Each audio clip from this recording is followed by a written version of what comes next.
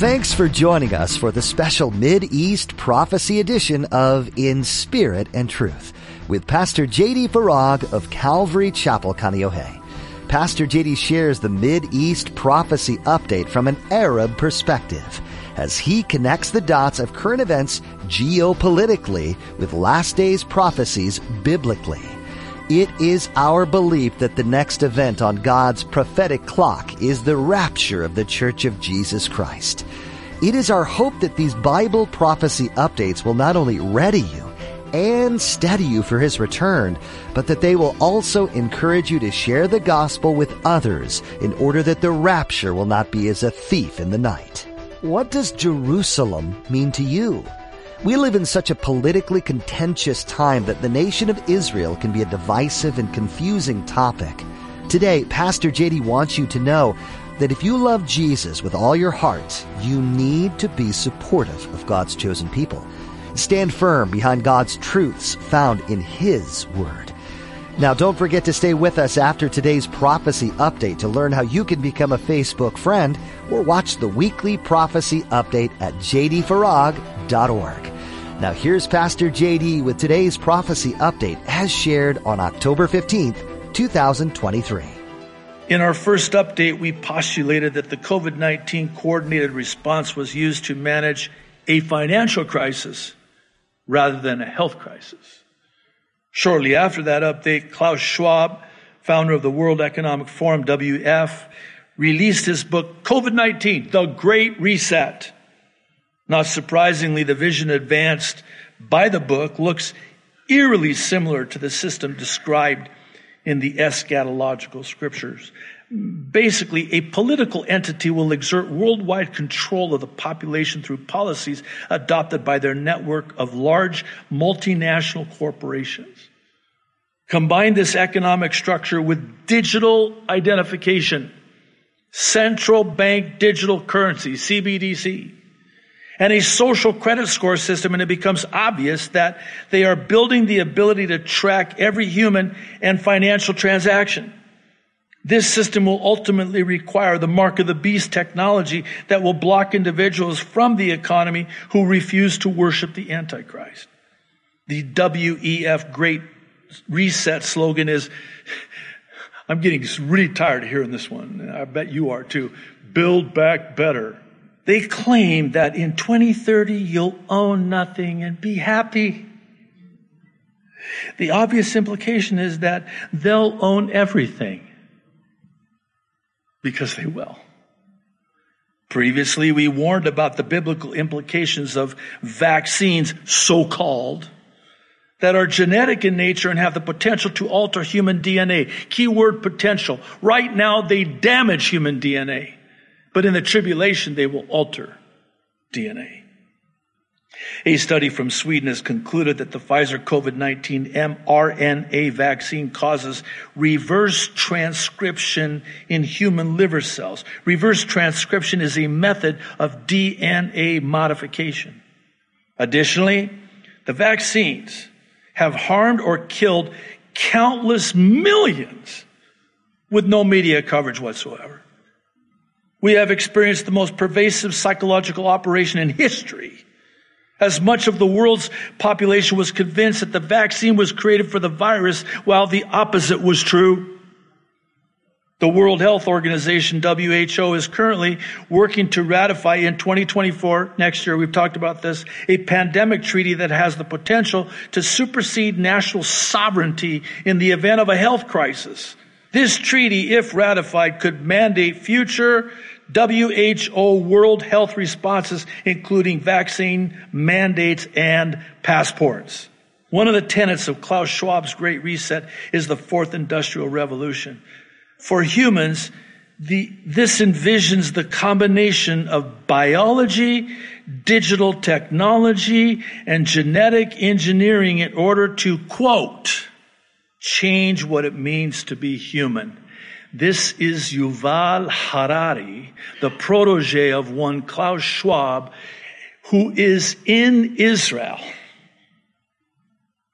out of Israel, leading the way in Israel. I'm going to come to that at the end. This doctrine is driven by the philosophical principle of transhumanism. It is our strong contention that there are two lines, and I want you to really think this through, two lines parallel of prophetic events that will eventually converge gradually and then suddenly to set the stage for the 7-year tribulation. The first is the previously discussed and currently unfolding worldwide financial and monetary crisis.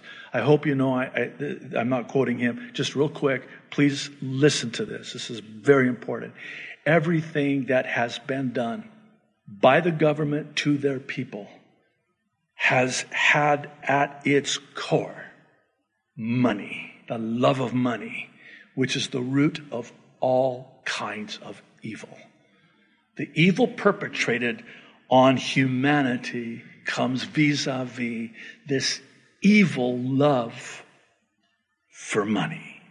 It's all about money. In the Middle East, oil/money. And that's where he goes. He says the second is the regional, listen to this, nuclear conflict in the Middle East involving Israel. May of this year. Iran continues to arm Israel's enemies while the world has given up on preventing a nuclear-armed Iran. Again, the puzzle pieces of prophecy are not completely clear from our perspective looking forward. However, in retrospect, prophetic events will be fulfilled precisely. Here is what we see from our perspective looking forward. We expect at some point a preemptive strike by Israel and potentially allies against Iranian nuclear facilities, Jeremiah 49:35-39, followed by an attack on Israel by all her border nations described in Psalm 83. He holds to the view that Psalm 83 is a prophecy, resulting in a blistering Israeli nuclear response, Isaiah 17, Damascus, Jeremiah 49, Syria, in close proximity to the rapture of the church, 1 Thessalonians 4:13-18, 1 Corinthians 15:50-58. By the way, I've shared this before, but I am becoming increasingly convinced, even now more so with the developments in Israel as of the last week, or a little over a week, that all of this sudden is simultaneous with the rapture. In other words, when all of this goes down, we go up. No, for real. Yeah?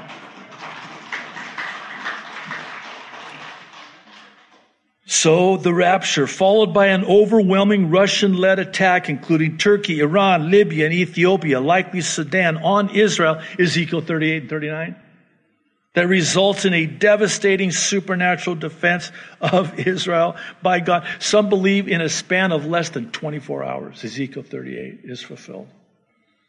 Imagine the consequences of this sequence of events for the failing world financial system, which is what this is all about.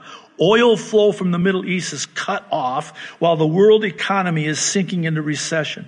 Energy prices skyrocket, exaggerating the inflation caused by central bank monetary policy of QE, quantitative easing, to combat the world banking crisis.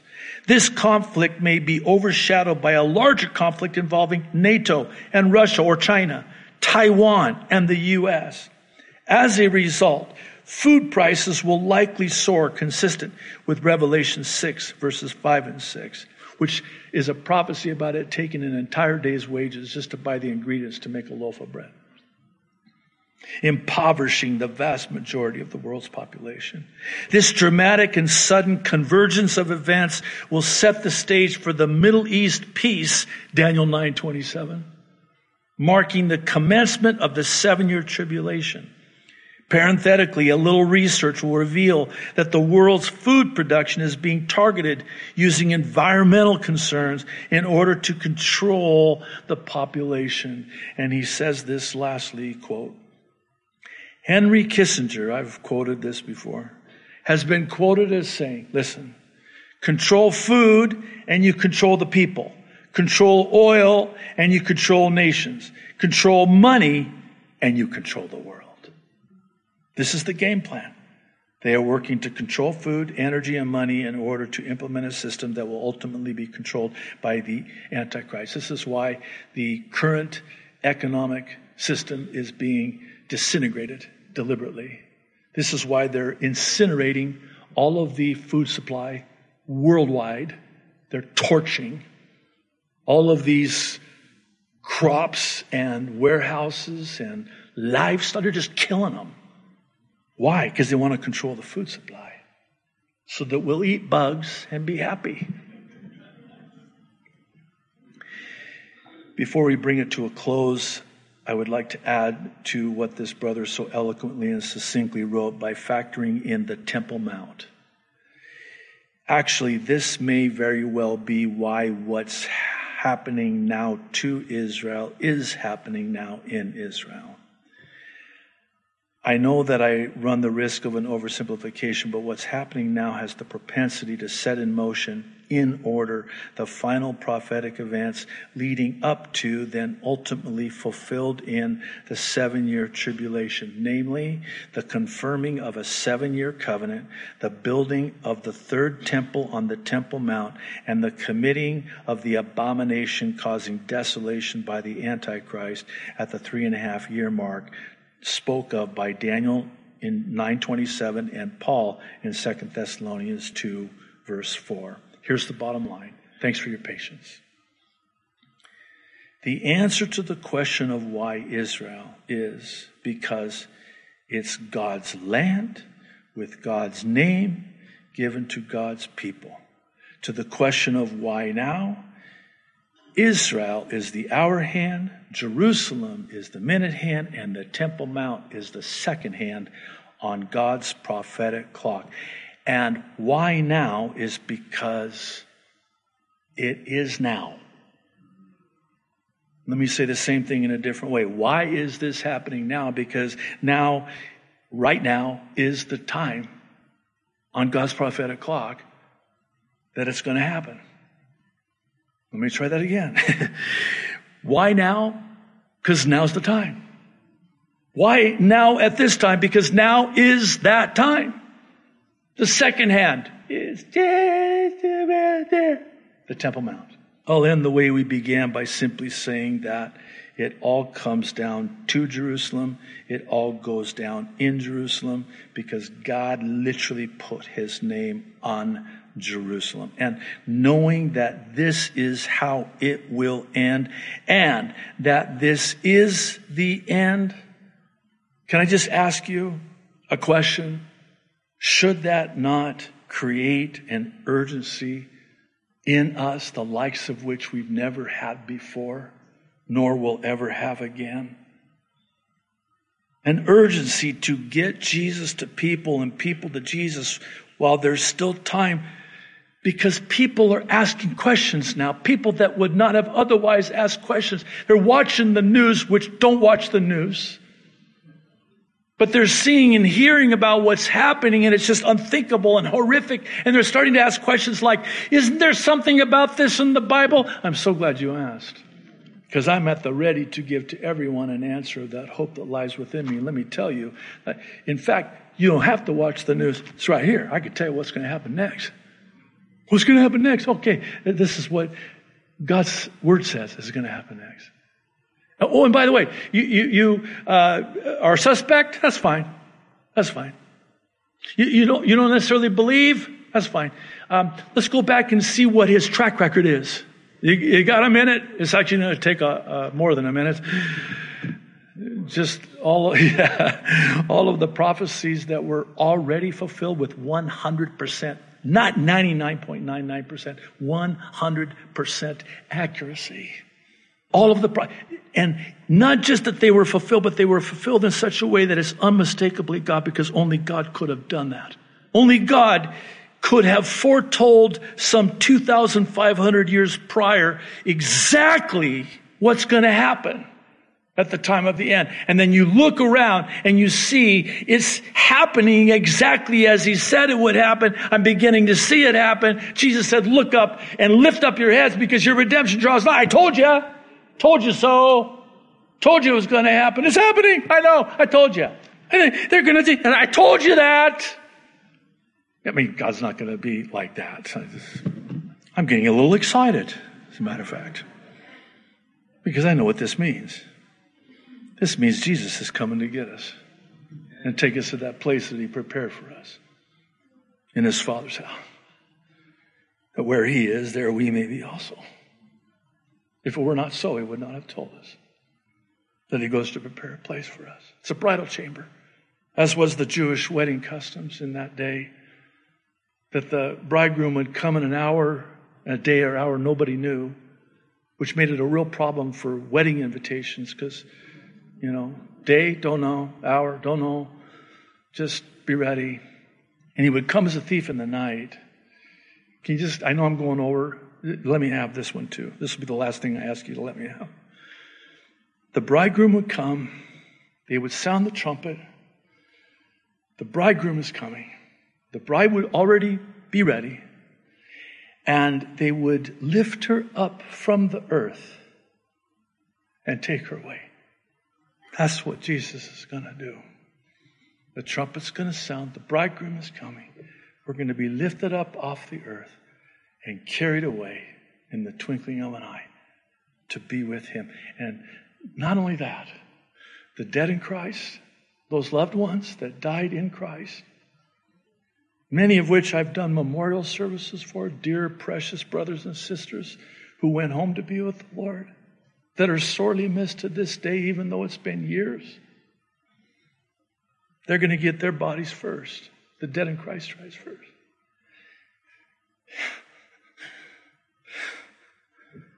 And then we who are alive and remain,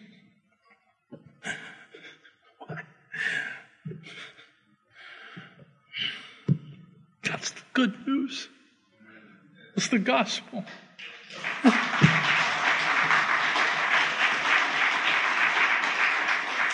Jesus came. He was crucified. He was buried. He rose again on the third day. And good news, he's coming back again one day soon and very soon. That's the gospel. The good news of salvation in Jesus Christ. It doesn't just end with the resurrection. Could you imagine? Good news. I died for you. I was buried. I rose again on the third day. Bye. Wait. Are you coming back? Yes. I'm coming back. That's the good news. Coming back, take you out of this world to be with me. The ABCs of salvation, just very simple explanation of salvation. A tool to equip you with, should God ever give you the profound privilege of sharing Jesus with somebody, and the gospel of good news and salvation, of salvation found in the person of Jesus Christ.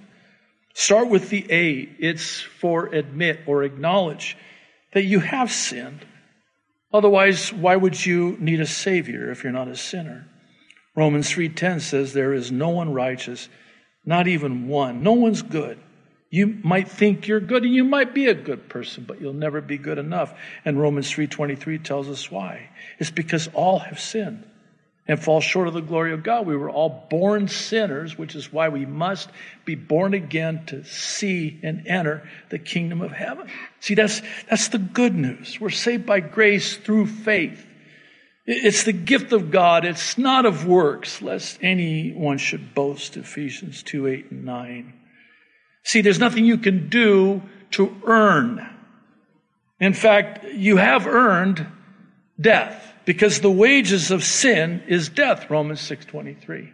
That's what you deserve. That's what you earn. Well, I want to get what I deserve. No, you don't. Because you deserve death, because you've been sentenced to death, and that's the bad news. But here's the good news. The gift of God is eternal life in Christ Jesus our Lord. The B, very central, is for believe in your heart that Jesus Christ is Lord. For God so loved the world that he gave his only begotten Son, that whosoever would believe would not perish, but have everlasting life. Romans 10 verse 9 says, if you believe in your heart that God raised Jesus from the dead, you will be saved. And the C, lastly, is for call upon the name of the Lord. Romans 10:9 also says, if you confess with your mouth Jesus is Lord and believe in your heart that God raised him from the dead, you will be saved. And then Romans 10:13 lastly says, all who call upon the name of the Lord will be saved. Here's why. Because out of the heart, the abundance of the heart, the mouth speaks. So if you believe in your heart that Jesus is Lord, then the mouth is going to confess Jesus is Lord. And you're going to call upon the name of the Lord. Okay, today's But God testimony. Again, thank you so much for your patience. So today's But God testimony comes from Ronit Lavan, a Jewish Christian believer and sister in Christ.